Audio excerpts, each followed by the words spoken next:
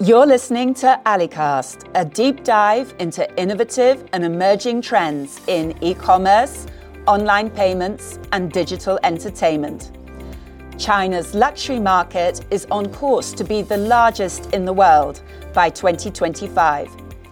In this episode of Alicast, you'll hear how the shopping habits of China's affluent consumers are rapidly evolving and what brands must do to win their loyalty.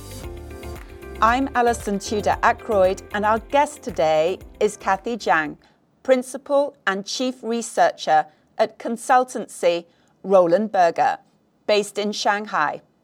Roland Berger has published 2 white papers on luxury trends in China this year, in collaboration with Alibaba. We'll discuss their findings and how luxury houses can apply the learnings in a fast-paced marketplace. Thank you, Kathy, for joining us today. Thank you, Alison, for inviting me on the Alicast. It's really great pleasure. Diving right in, how would you say the luxury market in China is evolving vis-a-vis the rest of the world? The luxury market here is evolving really rapidly, and China will continue to lead its growth in the future based on our analysis. Due to the impact of the political macro environment and also post-epidemic, the luxury consumptions, actually we see they have some turbulence. However, the growth rate of the Chinese luxury consumption will still remain in leading position. Actually, now it stands out as on the benchmark, leading the global luxury industry in terms of especially the business innovation, as represented by the Alibaba Tmall Luxury Pavilion. Many of the leading luxury giants here in China locally, they set up a very good example. Practices in China before the pandemic, like the digitalization, like the direct-to-consumer kind of the transformation, all helped them realize the value of online channels and the complementary nature of online and offline. So we stay really very positive, forward-looking.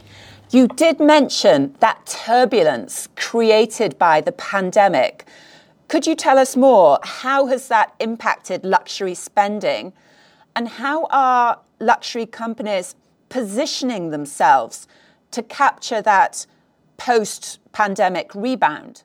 Thanks to the digitalization in the previous years, we have already seen that many of the luxury giants, they still utilizes the digital touchpoints to stay very frequent interactions with the clients, communication directly through social feeds to stay very active, even in the most serious kind of the challenging time. Now, on the way back to the normal, we see that many of the online luxury consumptions already very emergent and growing rapidly. So we say the Chinese online sales share of luxury and fashion retail still remain a double-digit growth, even since the pandemic. The online purchasing channel are diversifying. Based on our data from the 2017 to 2021, luxury goods online retail sales share actually had a CAGR of 13.1%. Forward-looking, we can say that the share of online still will remain aggressive growth.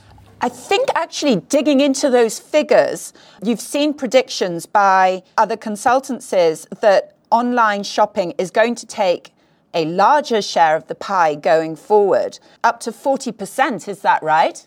Overall, the China market, especially for the general apparel and fashion, the number is really above, far beyond the global average, up to 35 to 40%. About the luxury, there is some room and some gap versus the general consumer goods. Will digitalizing luxury goods not dilute the DNA of luxury brands? People want to feel that luxury is exclusive, don't you agree? And is that why traditionally luxury brands have been reluctant to move online? That's a very good question, because during our co-creation with the Alibaba platform, it's very exciting journey to have the fierce debate over there. Currently already up to 200 brands already there. We think the role of the online has already been changed a lot. Now the online is not only the kind of the new traffic gates, it is also a very good platform for the brand building. So we still think that for the luxury clients, they need to stay very clear of their brand message, about their brand assets, and also sustainably invest on their communications directly to the consumers. However, we see that consumers are being more changeable. Also, they are looking for something really fresh, even very adventurous. So it means that the traditional luxury clients, they need to be very open-minded to embrace the clients using the right kind of the social interaction so that to stay very agile, anchoring into the new trends of the consumer while staying very loyal to their own brand genes. In the digital area, for the luxury goods, they need to still be very sustainable kind of the perspective, staying true to yourself, however, trying to interact with your consumers, learn from them, and grow with them. I think that's very good advice. Thank you. I did read that first white paper that you wrote in collaboration with Alibaba, and it had some interesting insights into the shopping habits of luxury consumers in China. Could you briefly tell the audience about these personality archetypes that you have observed active in China? So based on our study, we have categorized 6 groups of consumer segments. For example, usually we thought the luxury clients, they are very high income level, that kind of the stereotype. But now, actually, we not only observe some groups like the trendsetter, who are very focused on the taste and the style, pursue spiritual pleasure based on the goal of the high quality lifestyle. We also figure out some emerging new trends of active youth. Those people, they are very young, very in the pursuit of the health, happiness, a more casual and a natural life. But they like to investigate into what to purchase with a sense of responsibility, cost-effective, comforting, and also they're looking for something sustainable. Great stuff. I'd like to look a little bit closer at the trendsetter archetype that you talked about. As I understand, that is the fastest growing and has the highest penetration. Could you tell us more, please, Kathy?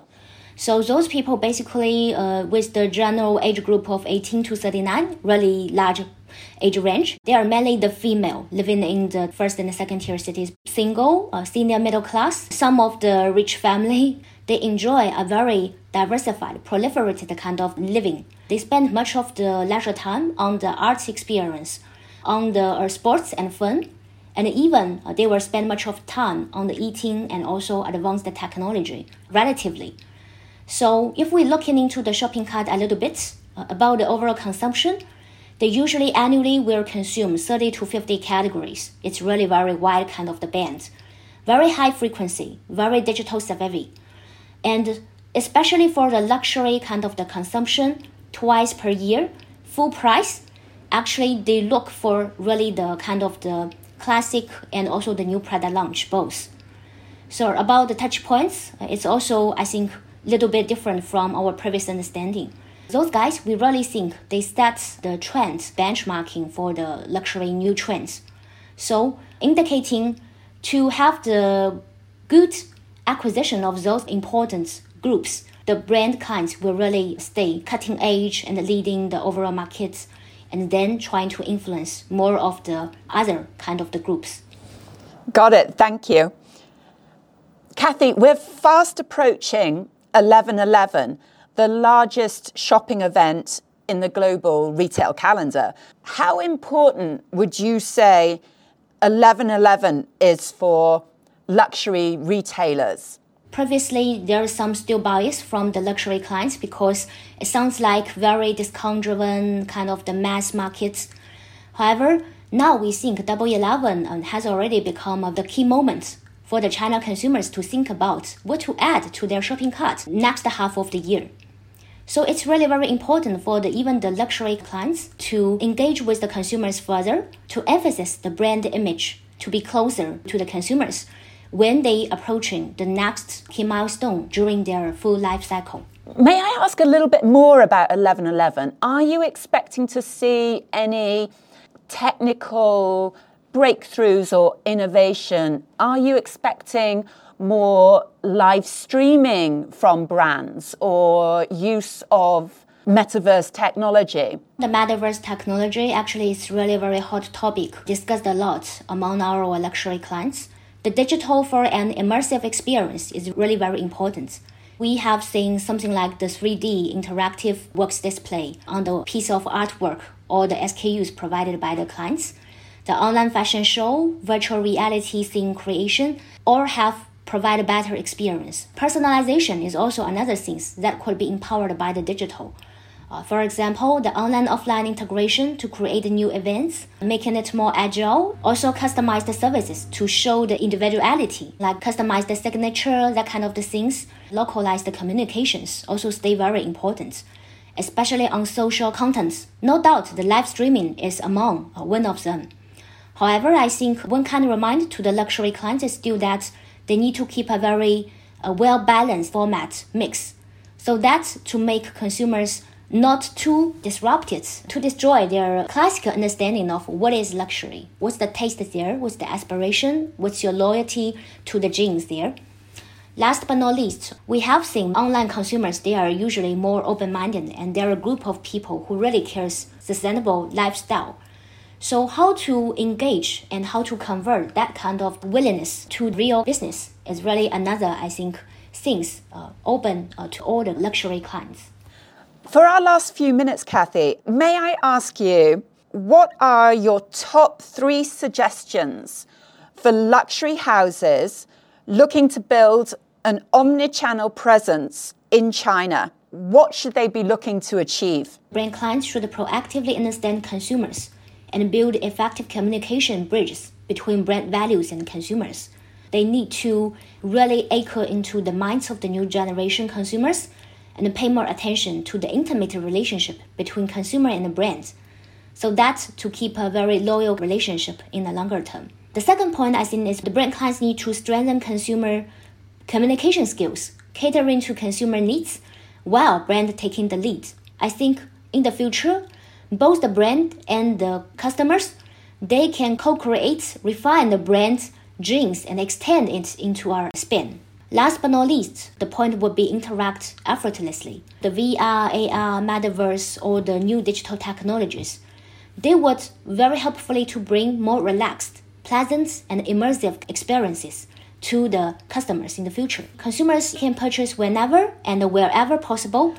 Thank you, Kathy. Super informative chat. Really enjoyed it. Also, thank you, Alison, for having me on the Alicast. And thank you, everybody, for tuning in to Alicast. If you liked what you heard, please search Alicast on Spotify or Apple Podcasts and hit follow. Alicast is produced and edited by Yashan Zhao. At Alibaba, we seek to keep you abreast of the innovative and emerging trends in e-commerce, online payments, and digital entertainment. From Times Square, Hong Kong, this is Alison Tudor. Thank you and goodbye for now.